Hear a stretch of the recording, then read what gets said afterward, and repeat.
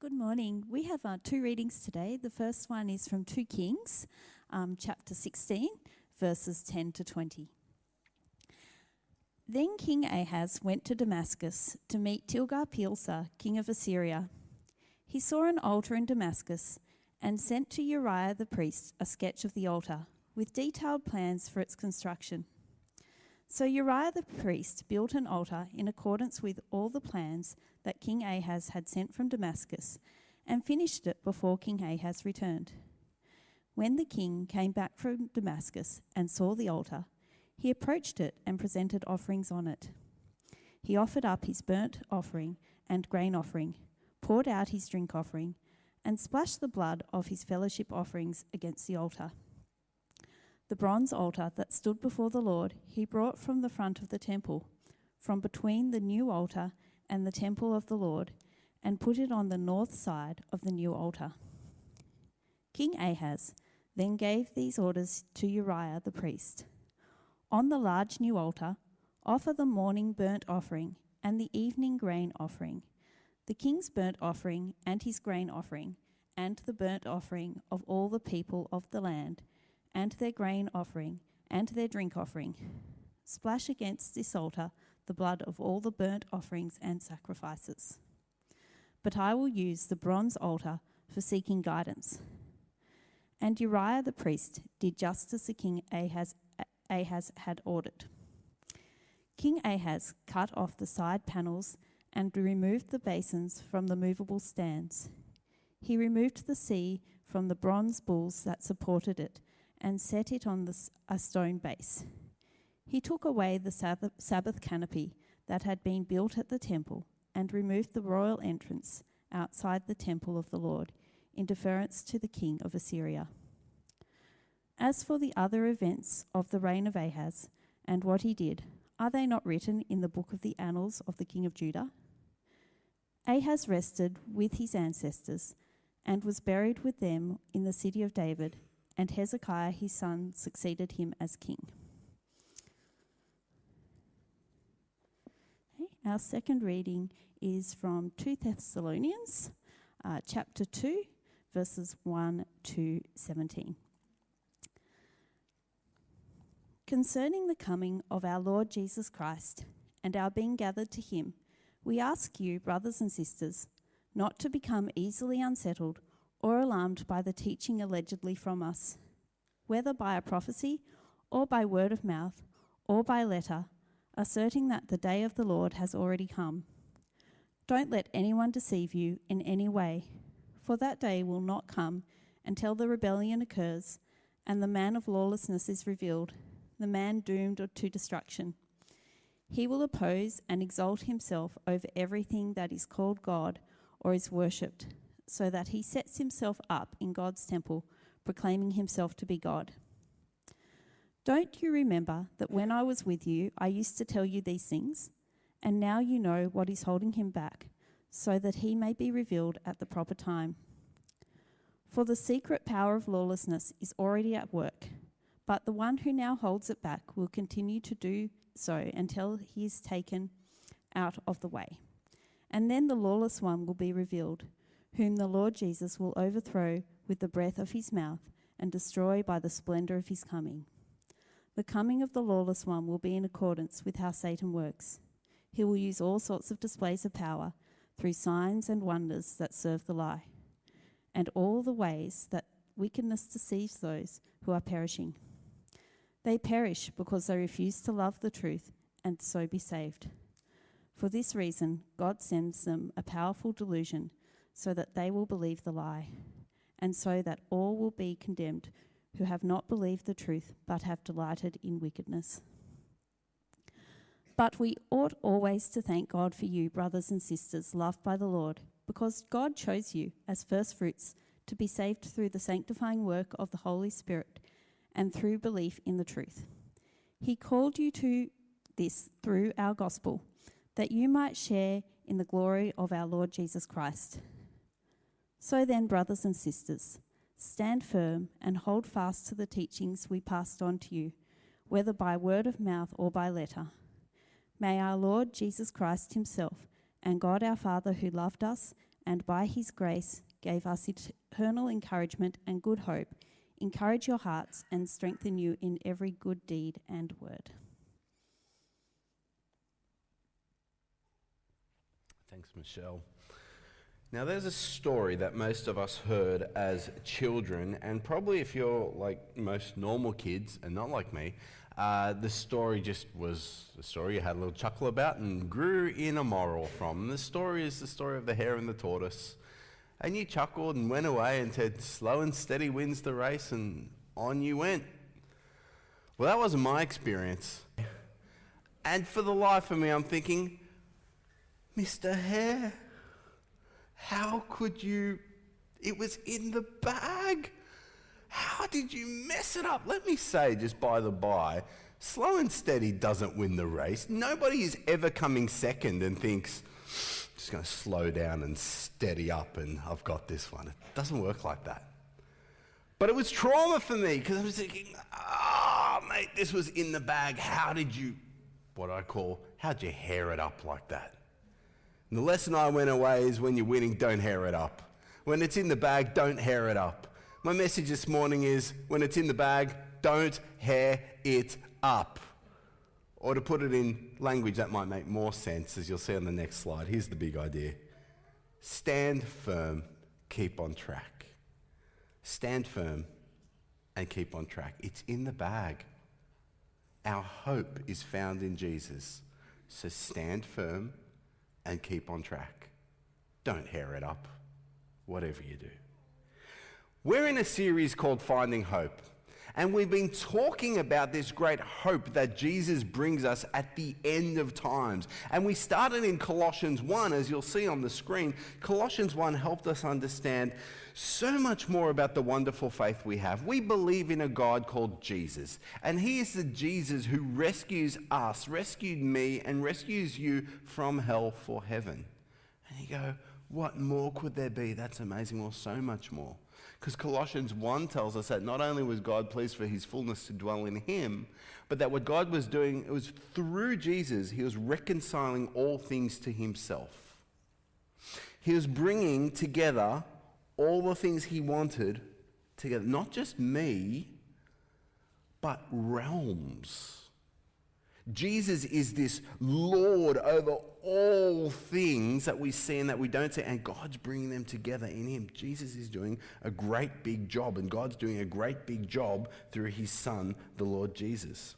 And so we've been trying to wrap our heads around this whole idea with my Jesus map, which I hope has helped you. And the QR code is not part of the map. That's just a regular feature. If you have any questions, you can use that to send them in. We'll try and deal with them on week 5 of this series. But what we've seen through the work of Jesus is we start with a creation that acknowledges that there's a heavenly realm where God dwells, and it's spiritual and it's timeless, it's eternal. And there's an earthly, fleshly realm, that's where we are, and these are not the same place. And we heard the words of Job where he just marveled at God, you're just much bigger than me. What we've been exploring is the work of Jesus, who God was reconciling all things to himself through. And so we see every time Jesus stands on the dust of the earth, things get better. At his incarnation, that's Christmas, Jesus comes and he brings divinity to earth. Amazing. Realms together in a way that if you are Islamic, you tap out at this point and go, no, God doesn't become a man. That can't happen. Already our God has exceeded the expectations of world religion. Our God does more than that. He takes on the enemy that no one else has ever defeated, death. This is where Jesus dies on the cross and he overcomes death by his resurrection. But more than that, we know there is a realm of death and a realm of evil and a demonic realm. And Jesus, by his death and resurrection, says, there is no enemy that can stand before me. Not only has he bridged the gap, he's overcome the barrier in what he has done by his death and resurrection. And in his ascension, this is where Jesus takes human flesh back into the heavenly realm. Jesus in himself has done exactly what Colossians 1 says. He is reconciling all things to God, where he's brought heaven down to earth and he's taken the earthly up to heaven and he's held them together. And it's amazing what Jesus has done at a cosmic level. What does that mean for us? Well, it means that by faith in Jesus and by the work of God and his Holy Spirit, he binds us to himself. We baptized Christian this morning as a sign of this very column that Jesus has placed his Spirit in us, and we are in Christ, and we're united in a way that even death can't break. When we die, we simply take off the flesh, but we remain alive to the Lord. And our great Christian hope is that there will come a day where this Jesus who has bound heaven and earth together will return at his final coming, bringing heaven and earth together. There'll be no more separation, no more nights, no more treacherous seas to travel, but the dwelling place of God will be with his people. And this is the Christian hope. This is what we've been exploring together. And the wonderful news is that we just got to keep on track, because this is what Jesus has done for us. Now, last week we jumped into this and we said, well, where do we fit on this? And we saw that there were three important words. There's then, there's now, and there's later. And we needed to understand that there are things that have happened back then, there's us here now, and there's things that are coming later. And perhaps we understood it like this. Right now, to secure hope now, we understand that the hope will come later because we trust in something that happened back then. You got that? So right now, our hope is something amazing is happening. Start again. Our hope now is that something amazing will happen later. Heaven and earth comes together. How do we make sure we're part of that? By trusting in what happened back then, when Jesus overcame all these things and made it so. If we trust in what was back then right now we have certain hope for what will happen later. And it's at this point that it's important for us to read 2 Corinthians, 2 Thessalonians, which will become increasingly difficult to say.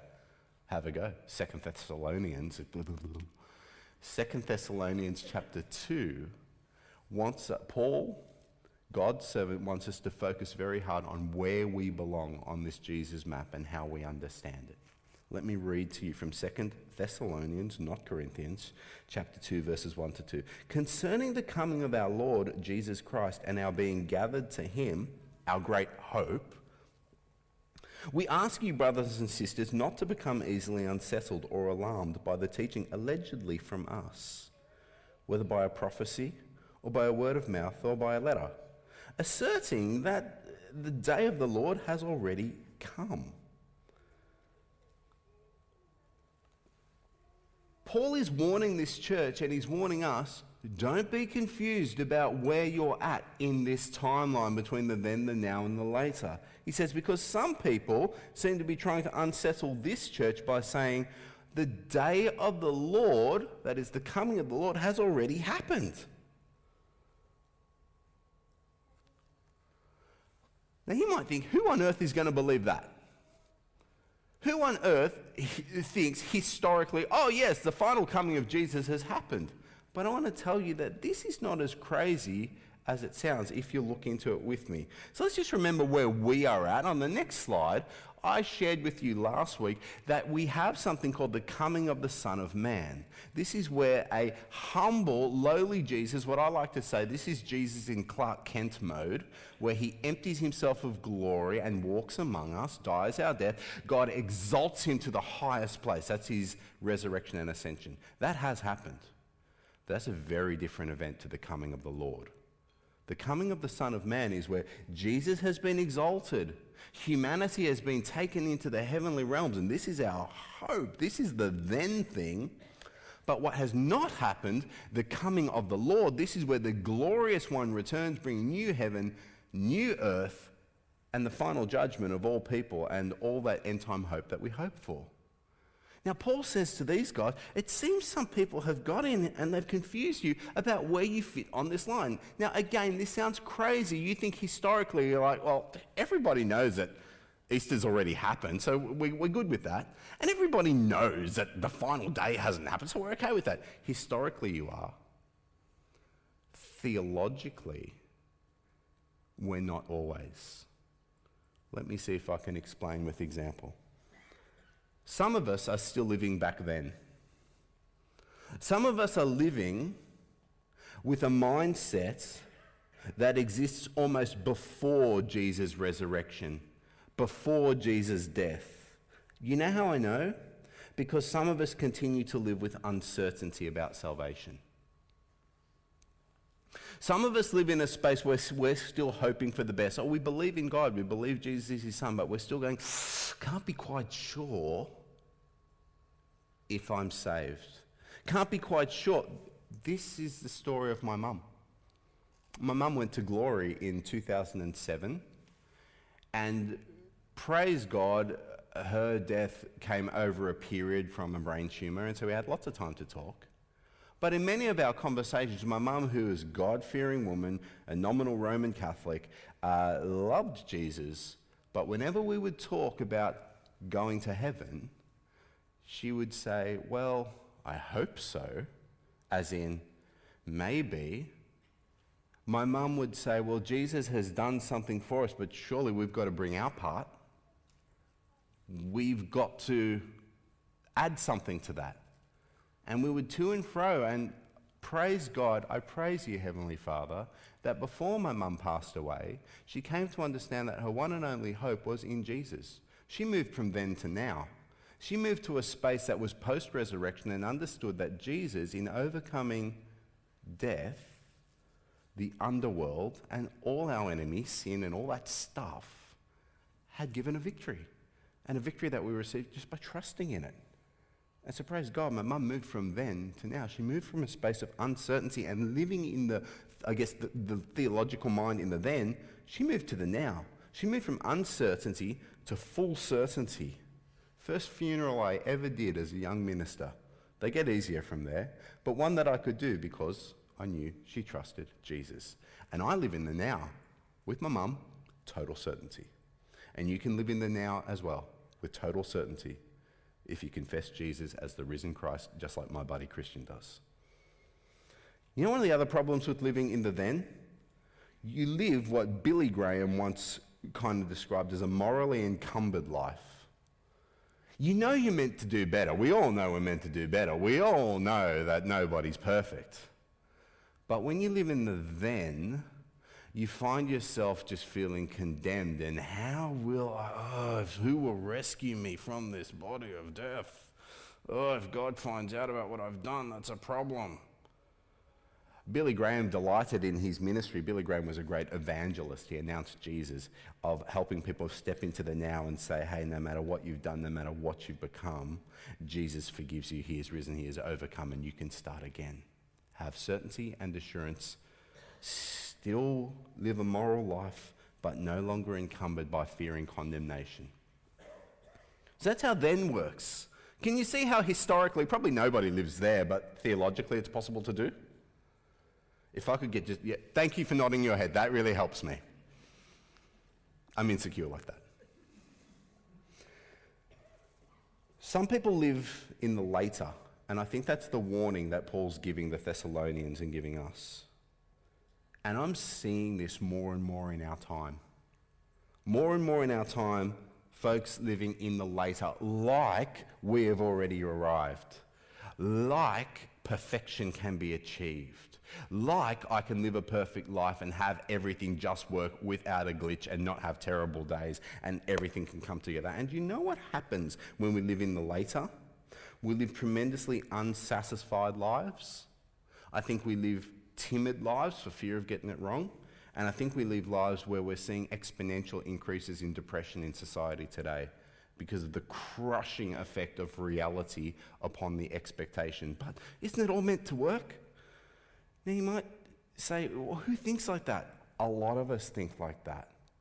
Because once upon a time in the 1980s, someone would say, you're HIV positive. And you'd be like, oh no, I saw that ad with the Grim Reaper and now I'm going to die. HIV is still serious today, but it's not a death sentence anymore. Isn't it amazing how medicine has advanced, that some of the things that reminded us how fragile we are and could die have been overcome? Isn't it amazing how once upon a time they'd take your photo and the photo would come back from the developer, 1 hour development, and there you are with the red eyes and the weird face, while that cousin always looks perfect in the picture, but you know? So we overcame that. We've got digital cameras. Now I'll take 10 photos of you and we can argue about which one's the best because I look good in one of them, but you don't look good in that one. And right? There are so many ways to convince ourselves that maybe we are there. Maybe think everything is perfect. And I think as some things are amazing, we start to maybe fall into this trap theologically and think, maybe we're living in the later. Maybe we're living in the space where things can be perfect. I speculate, but I'm seeing this. I'm seeing this amongst my kids. I'm seeing this amongst a number of their generation, where they're sometimes timid to speak or to commit to anything, because what if it's not the right thing? What if it's not ideal? Well, then you go, and you have another crack. But that doesn't mesh up with a mind that's expecting. We can do things perfect, right? Perfect, right? Perfect, right? No. Who should I marry? Because it's meant to be perfect, right? Perfect, right? You fight. Of course you fight. You two sinners come together. Double the sin. Double the work. Double the support.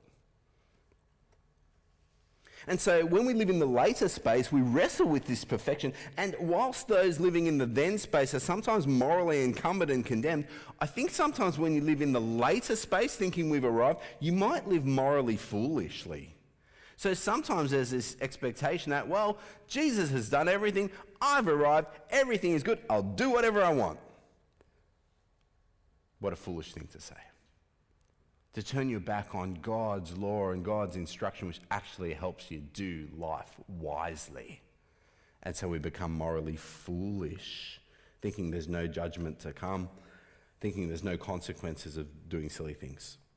So we don't want to live then, we don't want to live later, we want to live now, having put our faith in what Jesus did back then in anticipation of what is to come later. So how do we live now? Well, we live now just like that, where we acknowledge with great joy, great certainty that Jesus has held us and we are alive in Christ, and not height, not depth, not famine, not plague, not sword, not anything can separate us from the love of God. That's our current reality. Bonded to him by his Holy Spirit, who lives among us and in us. And 2 Thessalonians acknowledges all of that and says, and be aware of the times you're living in. Your salvation is complete. You are a saint, perfect in God's eyes if you've put your trust in Jesus. Do not expect this world that you live in to be perfect. This world, you need to be aware, is tricksy. And so this is what 2 Thessalonians goes on to say. Don't let anyone deceive you in any way. For that day, that end day, will not come until the rebellion occurs and the man of lawlessness is revealed, the man doomed to destruction. He will oppose and exalt himself over everything that is called God or is worshipped, so that he sets himself up in God's temple, God's meeting place, proclaiming himself to be God. What the Bible does here is help to make us realize what life really is. It's trying to help us be people who can see beyond suffering, because sometimes we see suffering so we wonder where God is and we feel crushed. It's trying to help us move beyond mundane. Sometimes we just see the mundane and we just go, well, one foot after the other, and lose our anticipation of something better. It's trying to help us aspire for more than affluence, rather than trying to get the best the world has to offer. It says, why not set yourself up for the new world to come? Realize there is more going on here than what your eyes, ears, taste, touch might see. Sometimes the Bible has to speak in extreme ways to kind of shock us. It speaks in plain ways and extreme ways to shock us into realizing what's going on. This was the way of my father. Now, when I was a little boy, here's my other trauma story, and we might pass a plate around later and we'll send Shane off to counselling for all his childhood trauma or something. I don't know. We're not really doing that. Hey, YouTube, we're not really doing that. My dad had this saying. When I was a little boy, I remember him talking about paying bills. You've got bills to pay, I've got to go to work. But he didn't say, I've got bills to pay, I've got to go to work. He had this phrase. Well, got to go to work to keep the wolf from the door. Now, if you think the hare and the tortoise traumatized me, here's the worst bit. Our house actually had a pretty old door. I remember when we replaced it, but it was this old kind of unpainted brown door, like timber door, and it had scratches on it. And I'm seeing this as a 4-year-old, and I'm like, are you kidding me? How are, like, the police and whoever letting this wild animal roam the streets? How is my dad, he's strong, but how is he going to keep the wolf from the door? Gee, I hope after he's eaten my dad and eaten my older brother, he's not interested in me. I'm terrified. Of course, there was no literal wolf. But my dad was painting an image to help bring into the family this realization of bills are scary and you got to do something to keep safety and overcome this. There's a wolf at the door. And here's where we start to approach the Bible explaining the times we live in. It has a number of ways to describe these times. I had a little brainstorm with myself, came up with a few. I call these the 5 H's. I call them hare, hardship, helping, horses, and hare. The book of Hebrews talks about in this time, amongst us, the people of faith, some will persevere, you'll keep going, and some are in danger of shrinking back. What is true faith? True faith is in the right object, the Lord Jesus. True faith produces fruit, and true faith is faith that finishes. Some faith will be exposed as not true faith because it doesn't finish. So don't hair it up. Don't shrink back.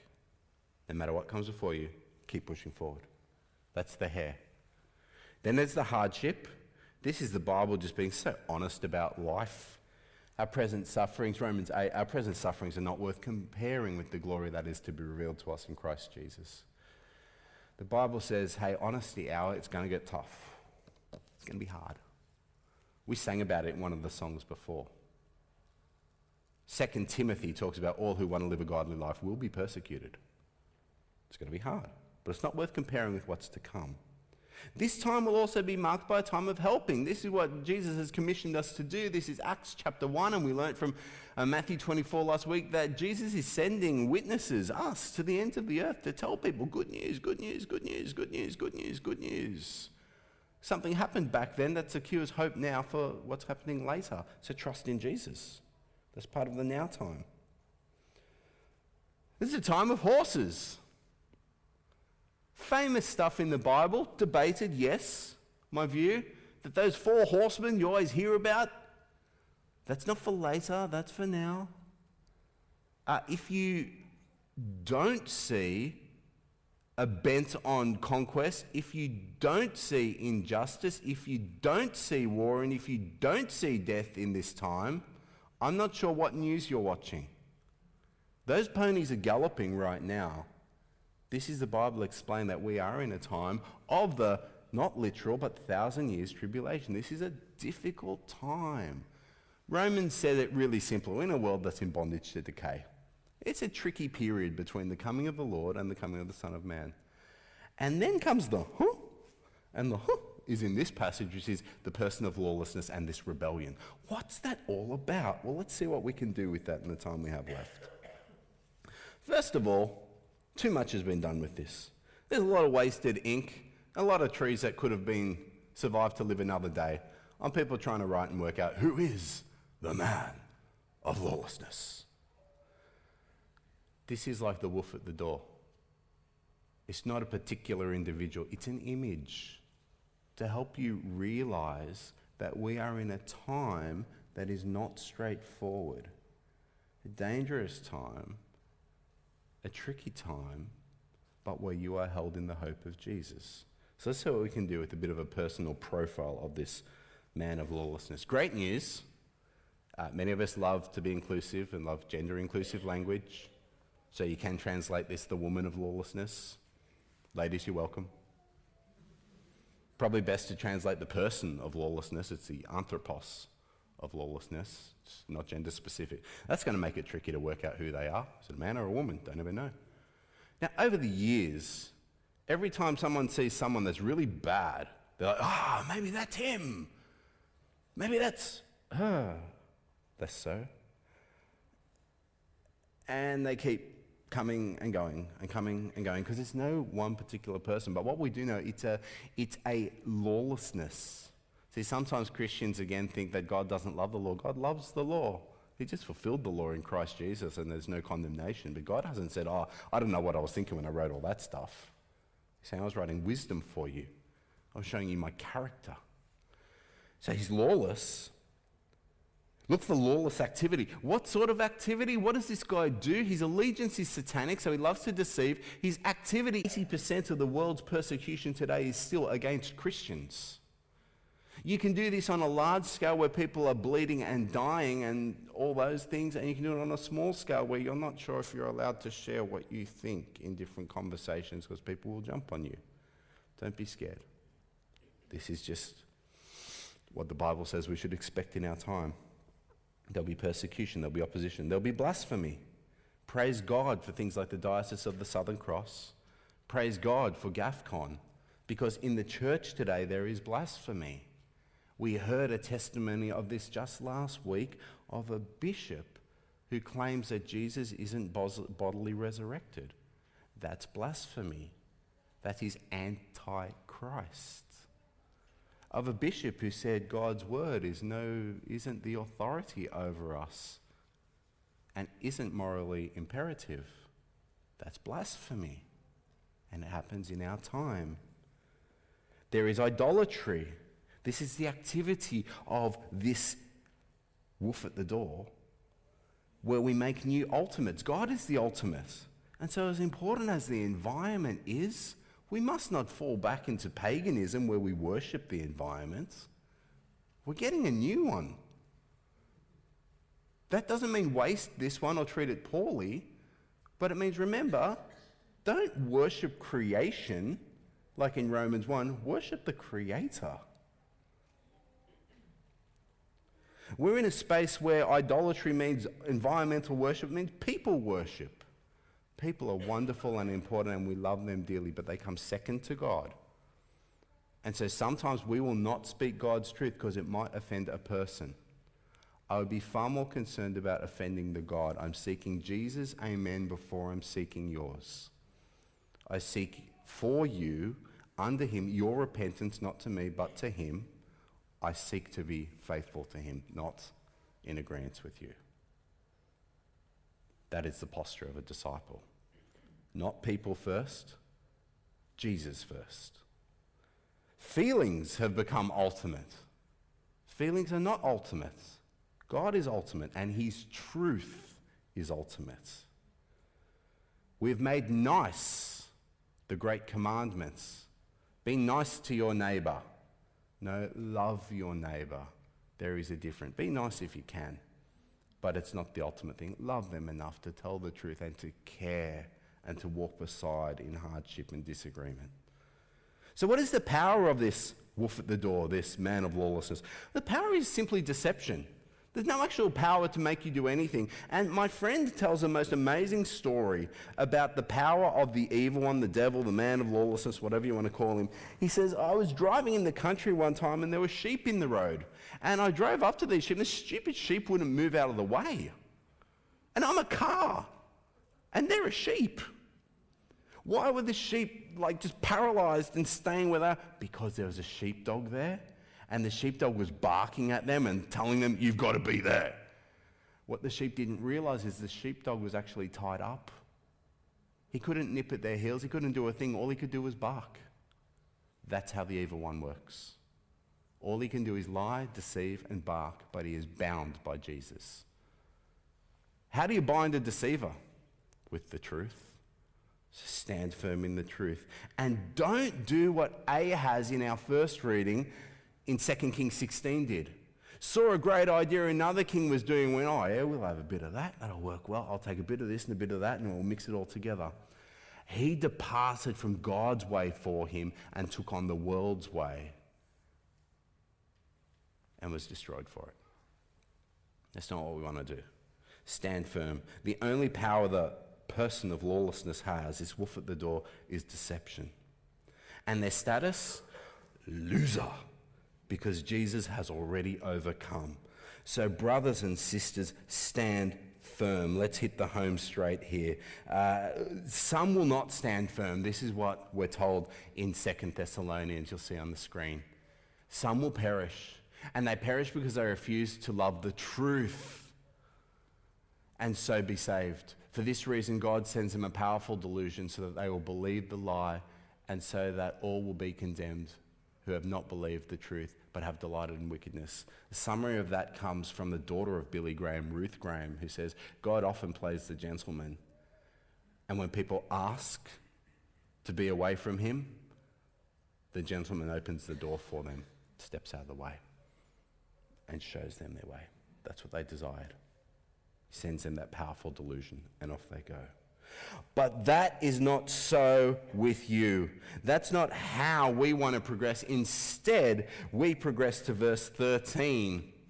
But we always ought to thank God for you, brothers and sisters, loved by the Lord, because God chose you as first fruits to be saved through the sanctifying work of the Spirit. That is the Spirit who bonds you to the Son of God, who has overcome all things. Through belief in the truth, he called you to share this through our gospel, that you might share in the glory of our Lord Jesus Christ, the hope that is later on. So what do we do with all this?